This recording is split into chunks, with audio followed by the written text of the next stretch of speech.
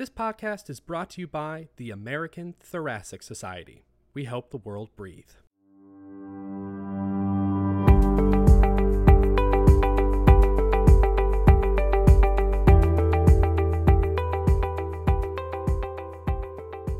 Hello and welcome to Scholarly, a podcast brought to you by the ATS Scholar Journal. Happy to serve as your host today. I'm Rachel Quaney, a pulmonary, critical care, and sleep clinician educator at University of Colorado.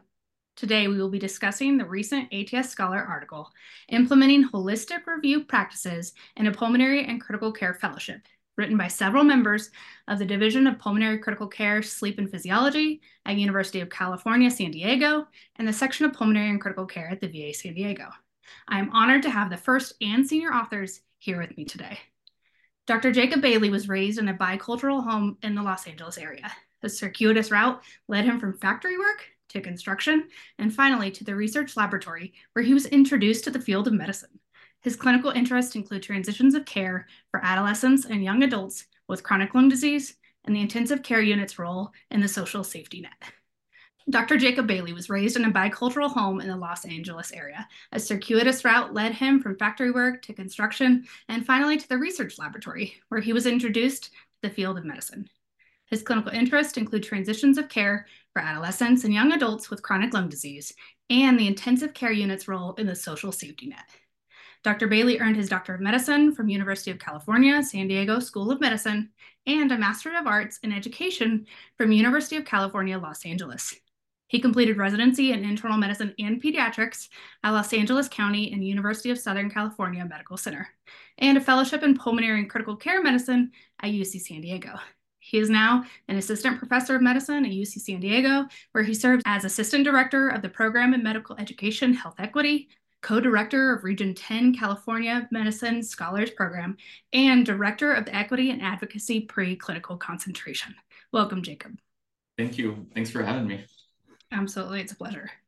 Next, we have Dr. Dan Crouch. He earned his medical degree at the University of Iowa College of Medicine prior to residency and chief residency in internal medicine at Barnes Jewish Hospital, Washington University in St. Louis, Missouri. He went on to do his fellowship training at UC San Diego in pulmonary and critical care medicine, where he is now an associate professor of medicine and serves as the program director of the Pulmonary and Critical Care Medicine Fellowship Program.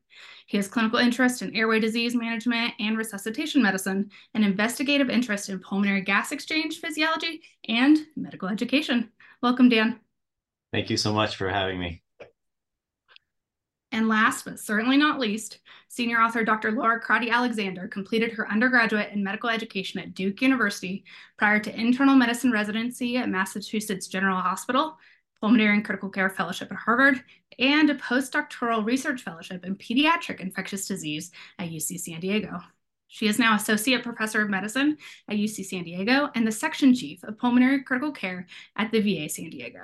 She conducts basic, translational, and clinical research looking at the health effects of e-cigarettes, asthma, and lung inflammation in general.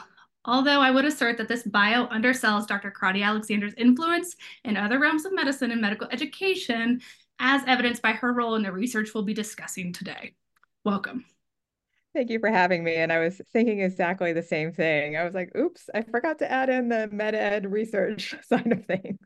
You really cover all realms of it. As I mentioned, sort of all of the different sciences, and then clearly have a track record that the co-authors here today and I know of well through ATS for quite some time. So it's truly a pleasure to chat with all of you. Thank you for having us. Yeah. So I would love to just first hear about your project, your paper, Holistic Review Practices in a Pulmonary and Critical Care Fellowship. How did this project come to be? I think I'll start us off. So for those that are well familiar with holistic review, this is a practice that's been utilized by institutions in higher education for decades. As a matter of fact, it was one of the key aspects of the first Fisher versus UT Austin case back in the early aughts, 2013, whereby affirmative action was upheld after going through a race neutral, holistic review. So the practice of holistic review is not anything new within higher education, but within undergraduate medical education, it gained much more momentum and steam and has been used throughout the country, and then has been making its way into the graduate medical education space. And as I came on as a fellow here to UC San Diego, and eternally thankful to Dan and Laura for getting me here. This is something that I'm very passionate about, the spaces of health equity within medicine, justice, diversity, inclusivity, helping learners, both those who work within medicine, patients who receive their care feel like they belong. But anyway, so as a fellow here, I have always just been somebody that really pushes these spaces, tries to push these spaces, and just feel very fortunate to be someplace, to be at a program where leadership was equally receptive and equally ambitious and equally committed to these principles and wanted to move forward. And I still oftentimes reflect back on how it was that I ever convinced Dan to let me start off in this journey here with our program, but very thankful for it. So when I approached him and Laura about holistic review, something that, I bet you if you were to poll fellowship program directors and you were to ask them, are you conducting holistic review as part of your recruitment processes? I bet you probably the majority would say they are. But yet the literature just doesn't, we don't open up, we don't talk about those practices and those processes and those refinements. And as a matter of fact, when we first started this, there wasn't any description in the literature of any fellowship program, Pulm, Crit, or otherwise, describing how they actually implemented holistic review, how they went I from... think that was the fun part of this, is that Jacob, with his passion, it was very clear to us that this is the space he wanted to work in. And in my conversations with Jacob, he kept using all these words that I didn't know what he was talking about. And he would talk about holistic this and holistic that. And I'm like, Jacob, like, what holistic review? I don't understand. Like, this wasn't, part of my training. And he had to sit me down and take me through like these concepts. And I was like, oh man, this is a lot.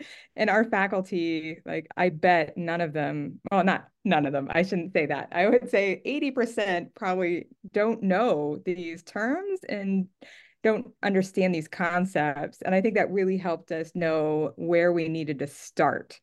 So really getting buy-in from the leadership, and then sort of designing faculty and fellow training, and then taking it to the applicant process.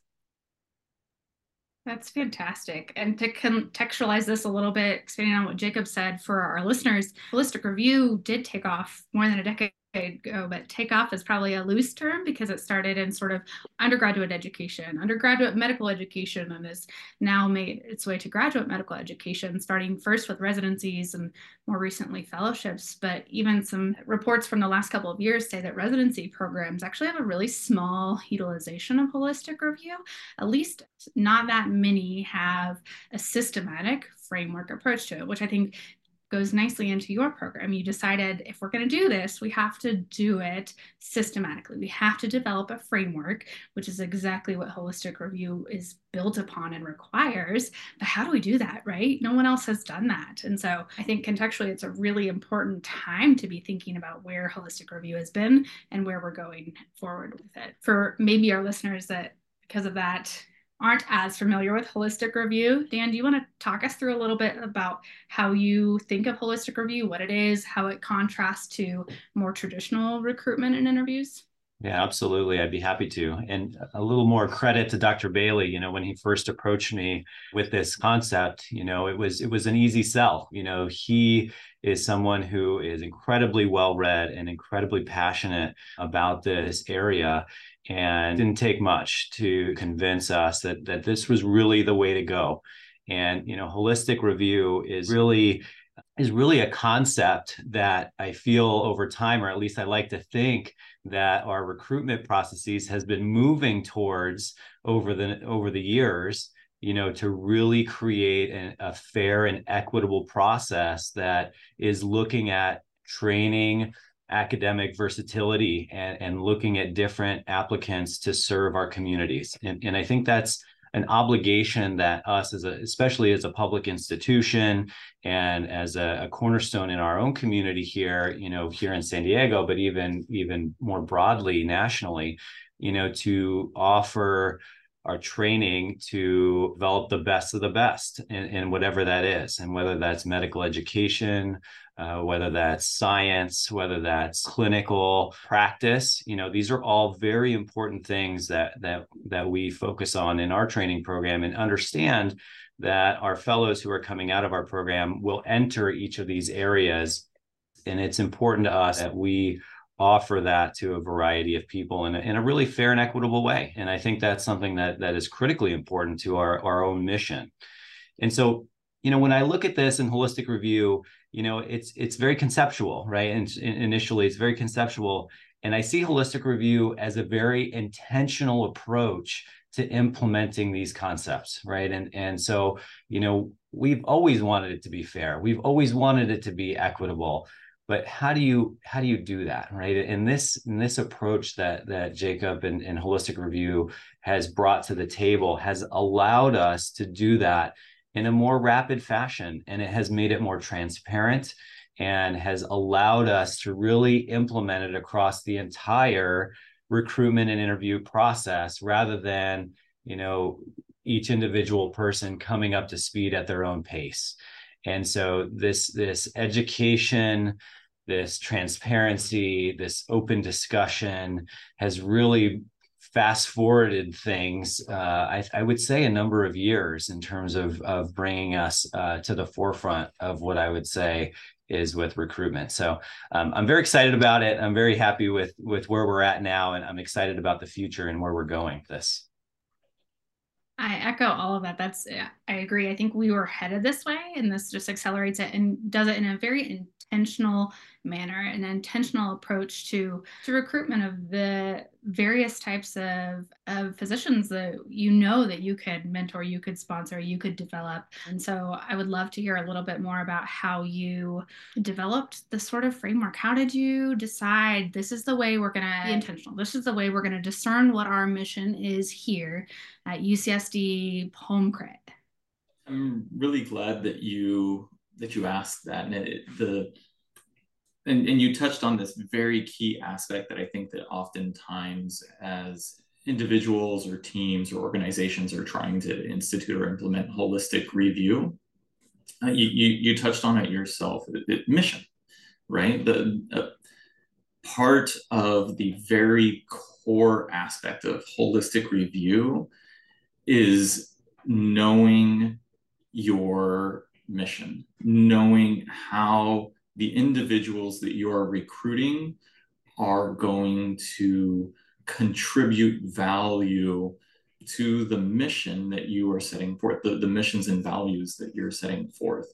And so that was really, for us, one of the first things that we had to do from the get-go. And we were very fortunate in that we are at an institution and within a division that thinks about these things and is very sort of forward thinking about these things. So we actually had mission statements and discussions around our mission preceding this. And so it made for me, it made the job easy, because I got to take the mission statements, the values that we had already put forward, and said, okay, this is who we are. These are our mission. These are our missions. These are our goals.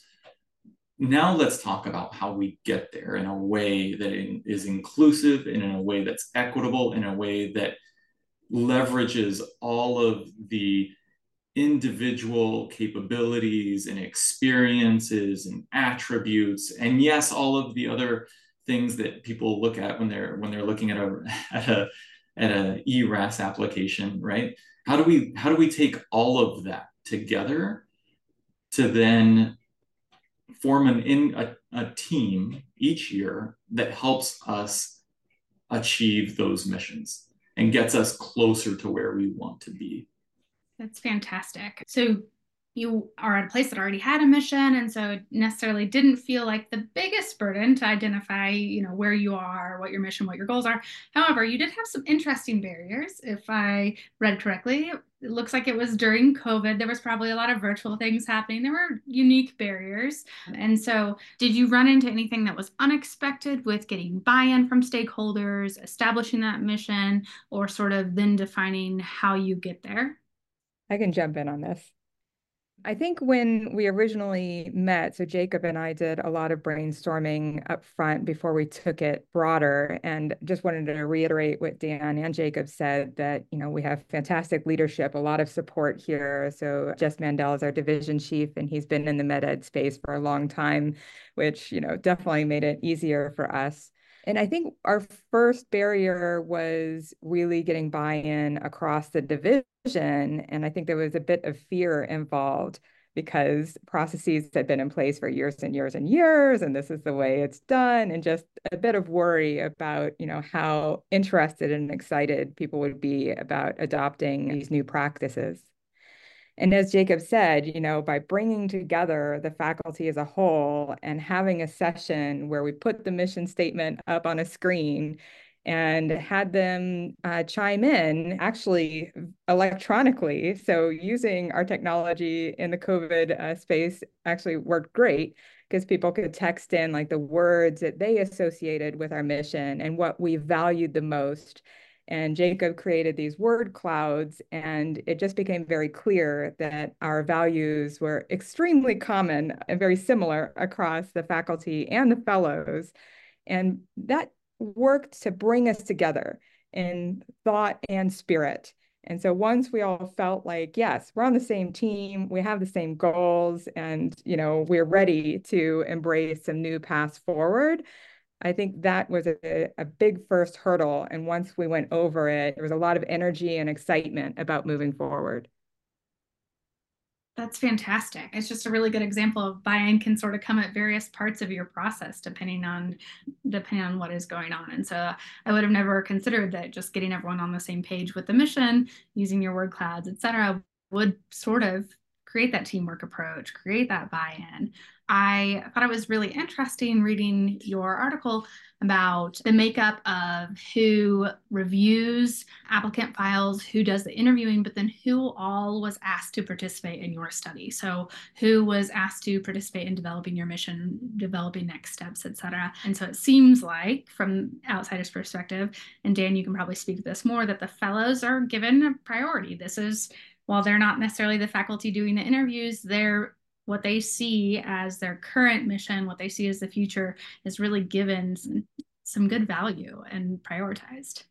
Yeah, absolutely. This is something we take a lot of pride in, just in general in our division, which is our fellowship program and our fellows. This is a big source of pride for all of us within the division, and we take their input incredibly seriously. And so we know that a lot of them come in with their own experiences and their own perspectives. And we know that, frankly, they are the future of this field and this environment. And so it only makes sense that we bring them in and give them the opportunity to have input. And certainly, they contribute a great deal to the functionality of our division, but also to the vision. And so that's something that's really important to us.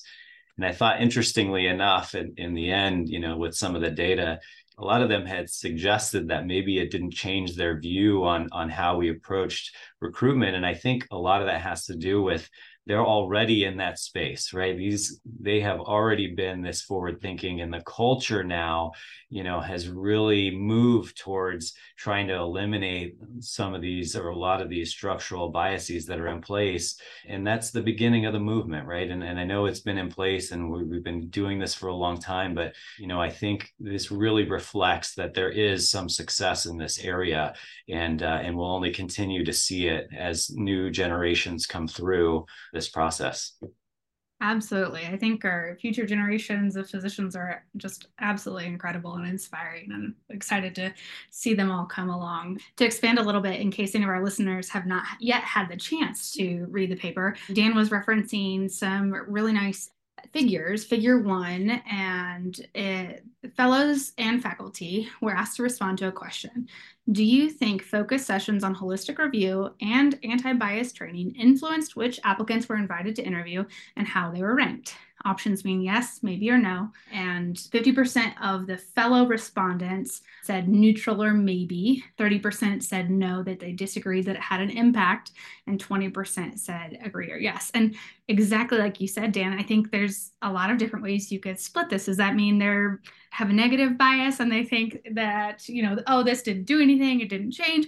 Or is that they have already seen changes go into place, right? And so I think this would be a really interesting area. As I read these things, I can't help but think of future studies of like a qualitative, asking them to like really saturate, like see what are you coming to this with? Did you already know about holistic review? Was this already something that you just assumed was done everywhere versus the faculty? And then like, what are you really meaning by this? And so I thought that was really interesting perception from the fellows. And yeah, they just have, I bet more of your fellows knew about this holistic review earlier than I did, at least. Yeah, certainly agree. I think that is something that we have definitely discussed and would be very interesting to dive deeper into. I was curious reading this, thinking about all the work that has to go into defining the mission, changing, evaluating rubrics for your file review, your interview. How often, on average, do you think before this that you were doing that? Was it every couple of years? Was it every decade? What was the interval? Yeah, that's a great question. So I would say, this is a process that we look at every single year. Every time recruitment season comes back around is an opportunity for us to get together and have a discussion about the processes, about our approach.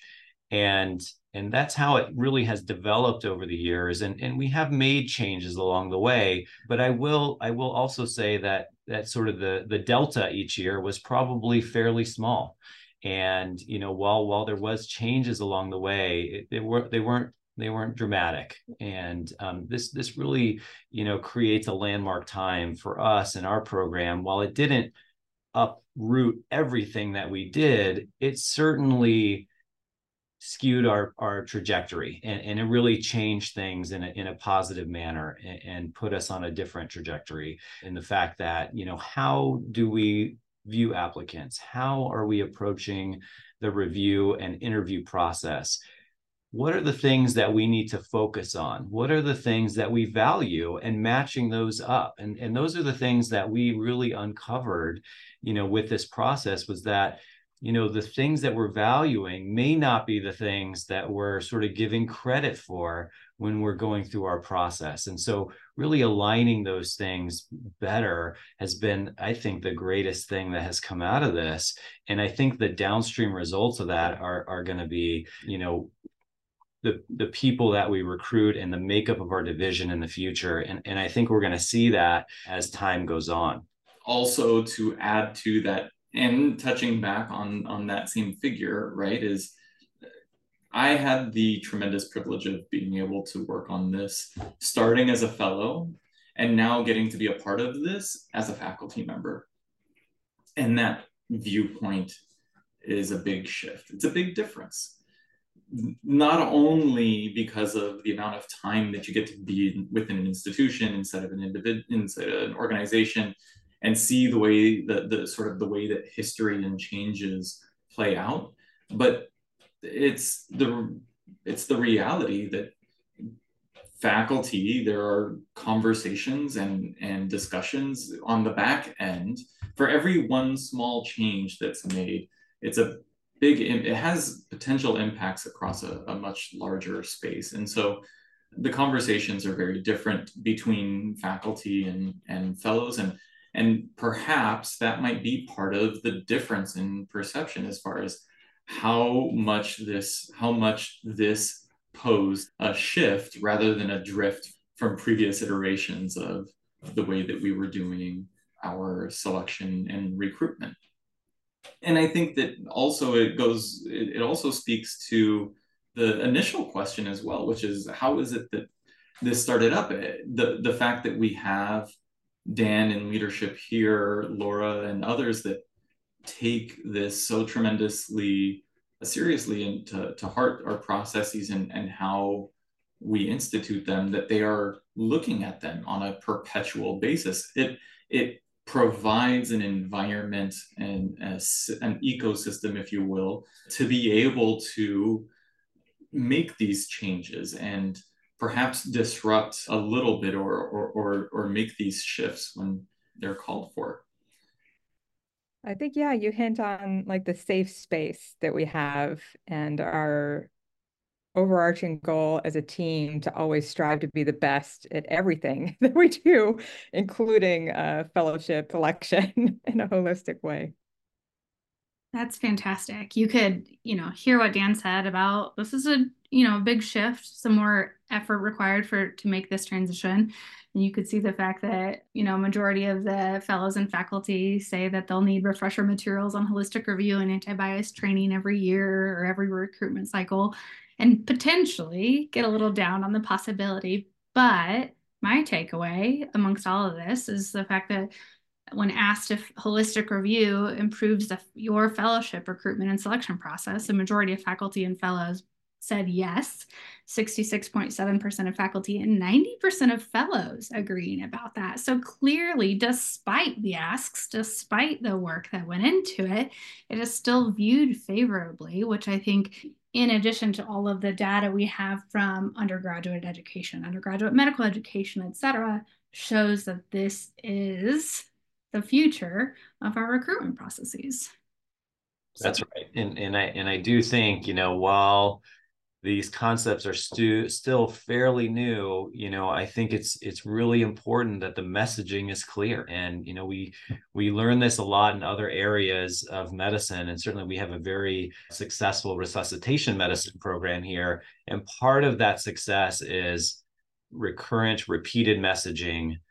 Education is a big piece of this, and continuing to have this discussion and keeping this discussion on the table is only going to move it forward even faster, and make sure that these concepts, until they just become second nature and inherent, are going to be part of our active thought process when we're going through our recruitment.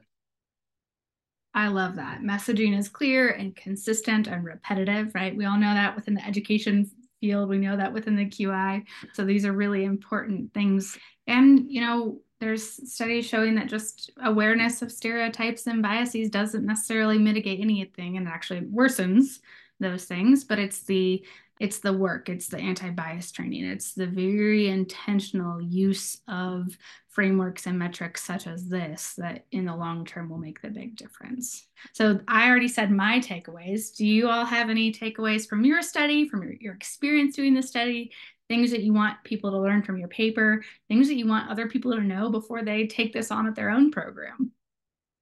I would say a couple of things that I learned is, one, bring in an expert in the space. And again, we were super lucky that we already had Jacob as a fellow, and he was already an expert, and it was just fantastic. But I would say the really understanding the basics and then, how to take it to the next level is just absolutely critical. And the second takeaway is that open conversations with your group, your community, is always going to be helpful to uncover, like, what are people worried about?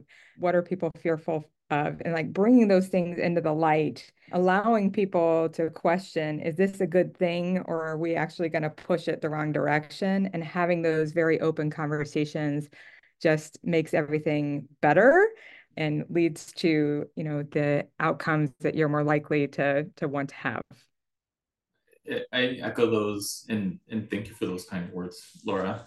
But I echo those statements, and as for those institutions and those programs that are looking to use holistic review to advance their diversity, equity, inclusion efforts, the only way that holistic review will be successful for them in that is if those principles are truly core aspects of their missions, right? They have to be values that are core to the mission of that institution or of that group. Otherwise, the mismatch only can make things, it can only make things more difficult. But it really works when you're aligning your core values and missions together with your practices and merging them with the other efforts, the anti-bias training, the other anti-racist frameworks, whether it's racism frameworks or liberative pedagogies or other educational frameworks that really attack at some of the systematic aspects of this. So. Great. Now I'll just take a second to say a couple of supporting statements to what they just both said, but also one other statement, which I think is important because I think it does create a little bit of a barrier to adopting this. But first, I think just to reiterate, I also agree that, identifying, your mission and your goals of your division, your program is really a great place to start. And then to really open that discussion, what's important to everybody, because you may be more in line than what you think. And what the important piece of this is, and what this process has done for us especially, is linking your processes with your mission, right, and your vision. And that's the part that makes us all feel good, is when our processes match what we're trying to achieve, and we'll be more effective that way. And so I think that's something that really essential as you're starting something like this up in your own program. And I think the one thing that I will say just regarding holistic review in general is really it's meant to identify applicants with tremendous promise. These folks are well accomplished and may have been overlooked for different reasons if we use sort of old metrics or things that don't identify certain things that we should be looking at, the things that we value in terms of character and empathy and compassion and leadership and some of these things that aren't as tangible by a number or a location. And it's not a forum to compromise anything. We're not compromising talent or anything of that nature, but rather we're identifying candidates and applicants with really great potential to have amazing impacts on various communities all over the country and potentially worldwide, whether that's an academic, a scientific, a private community, a clinical practice. There's so many needs out there and a lot of amazing people, and that's what we're trying to open our eyes to and be a part of that bigger mission. I can't think of a better way to end this. That was beautiful. Thank you all for taking the time to join me today. It was truly my pleasure. Thanks as always to our listeners. You can find Drs. Bailey, Couch, and Crotty Alexander's article, Implementing Holistic Review Practices in a Pulmonary and Critical Care Fellowship, on the ATS Scholar website at atsjournals.org. If you enjoyed this episode of Scholarly, please make sure to subscribe and leave a review wherever you get your podcasts. Have a great day.